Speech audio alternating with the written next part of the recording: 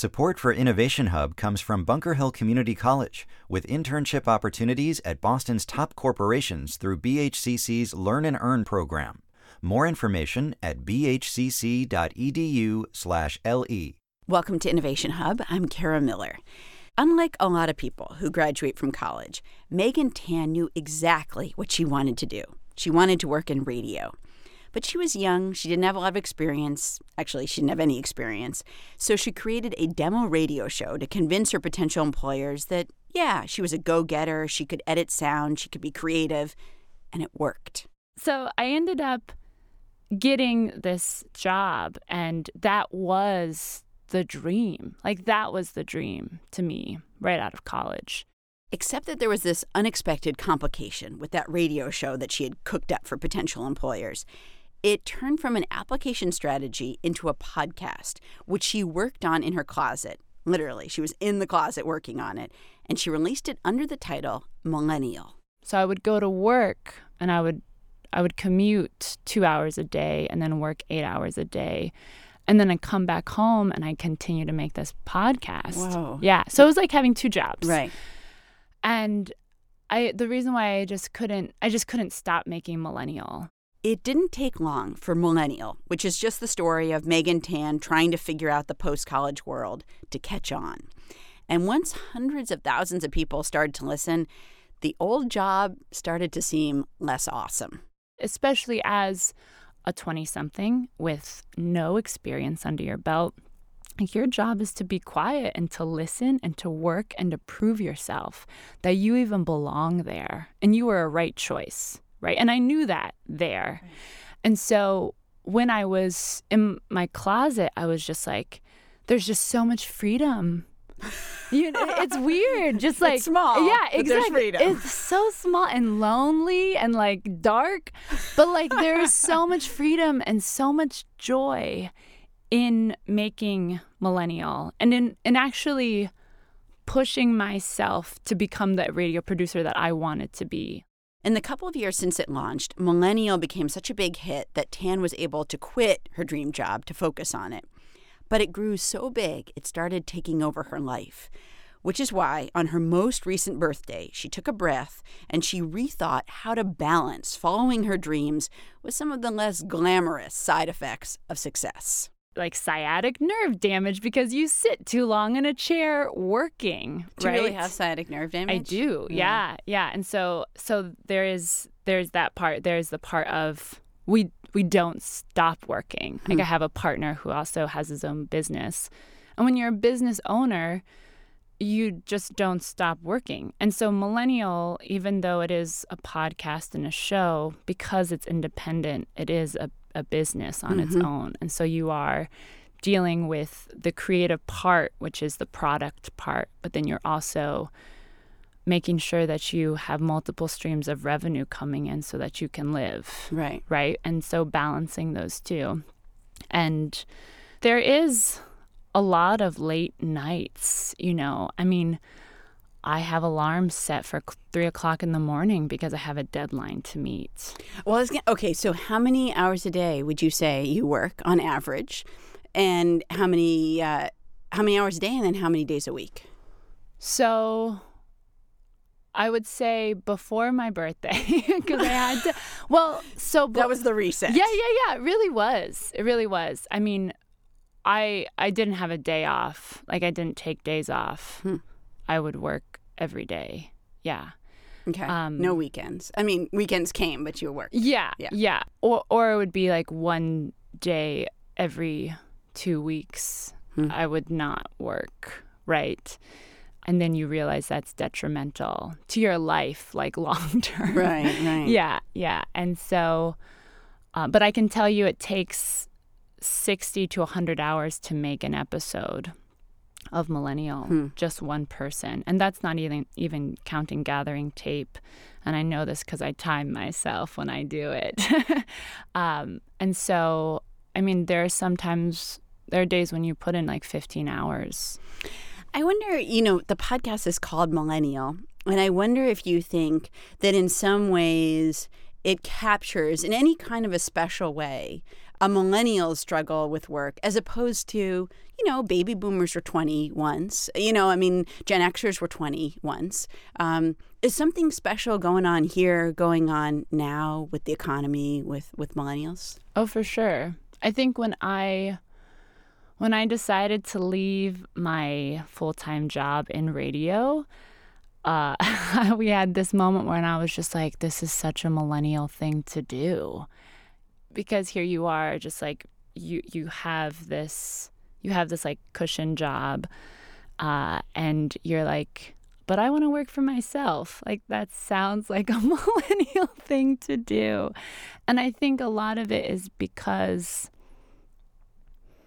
when I was walking out of college, all we were hearing about were people getting laid off. Mm-hmm. And even when I was in high school and college, like, my father got laid off, and he had been working with a company for 35 years. Mm.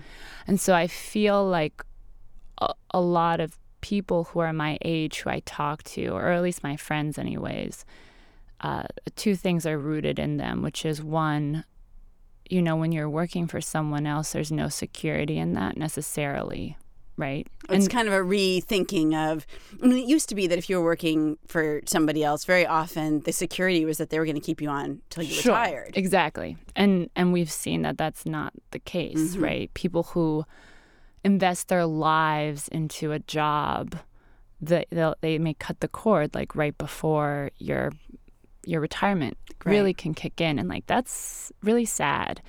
So I think there's a lot of distrust in that system, and I also think that there's a ceiling to when you do have one of those jobs, right, where there are people who are telling you there are things you cannot do, and I feel like a lot of people who I know and work with, they like the ability to be able to not have a ceiling. And I can speak for myself. Like, I like not having a ceiling. Do you feel, or do people you talk to, do they feel scared not having a safety net? Because there's also something to, not having health care because you're not part of a big organization. Or, I don't know if you ever think about this, and this might be my own kind of just paranoia kicking in, but do you ever think like, well, this podcast is popular now, but, what if it isn't? And what do I do then? And sort of where do I go? And what happens? Sure. Yeah. Yeah. Of course. Millennial could phase out tomorrow. People could phase out a podcast tomorrow and sponsors wouldn't want to support it. But, like, you could say that about everything. That's true. You right? Yeah. Everybody's having the same conversations about what happens if the thing that has been our foundation all of a sudden changes. Well, that's just life, and you bounce back from that. So at this moment, for me anyway, when I decided to quit my job and do this full time, it was really because I thought to myself, if I don't do this, I'm going to regret it for the rest of my life. Yeah. So I want to ask you, if you were talking to somebody, a young person who said, either I want to start my own podcast or I just want to start my own thing. So it could be some other kind of business or some other kind of creative endeavor. What would you tell them? What would you advise them, knowing what you know, knowing that you had that dream too, and now like kind of living the reality of it? Sure. I would say you have to get a dream bully. That's what we call them. People who like... A dream bully. Yeah. Someone who's really close to you and you tell them what your dream is, the dream that you never tell anyone about. And you set a deadline for whatever action you're going to take in order to see that dream through. When I first released the first episode of Millennial, I totally changed as a person. Just in confidence. Yeah. And you would be surprised when you make that switch. So I would tell people, get a dream bully.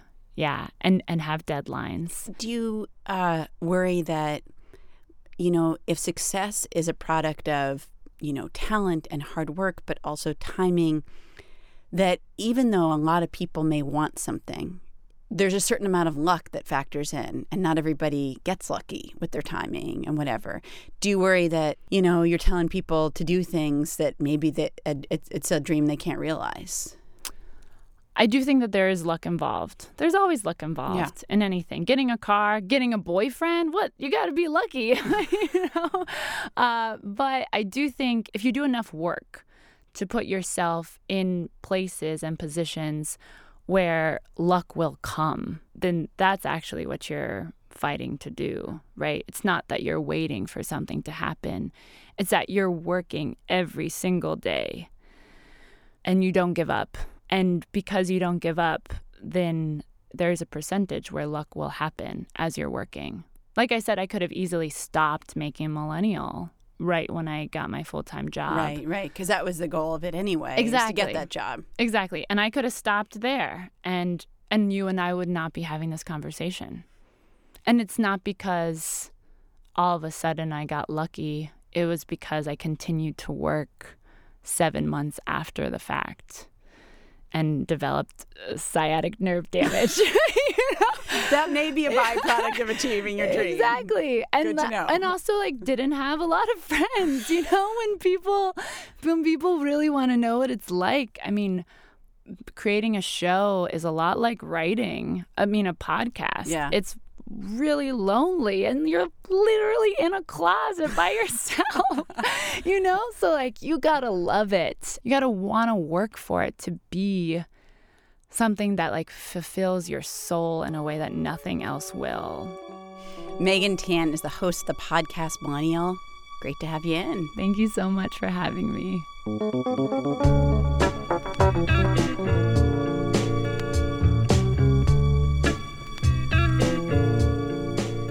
We've got a new serving of Innovation Hub conversations every week on iTunes or wherever you get your podcasts. But if you'd rather listen to the show right off our website, you can do that too.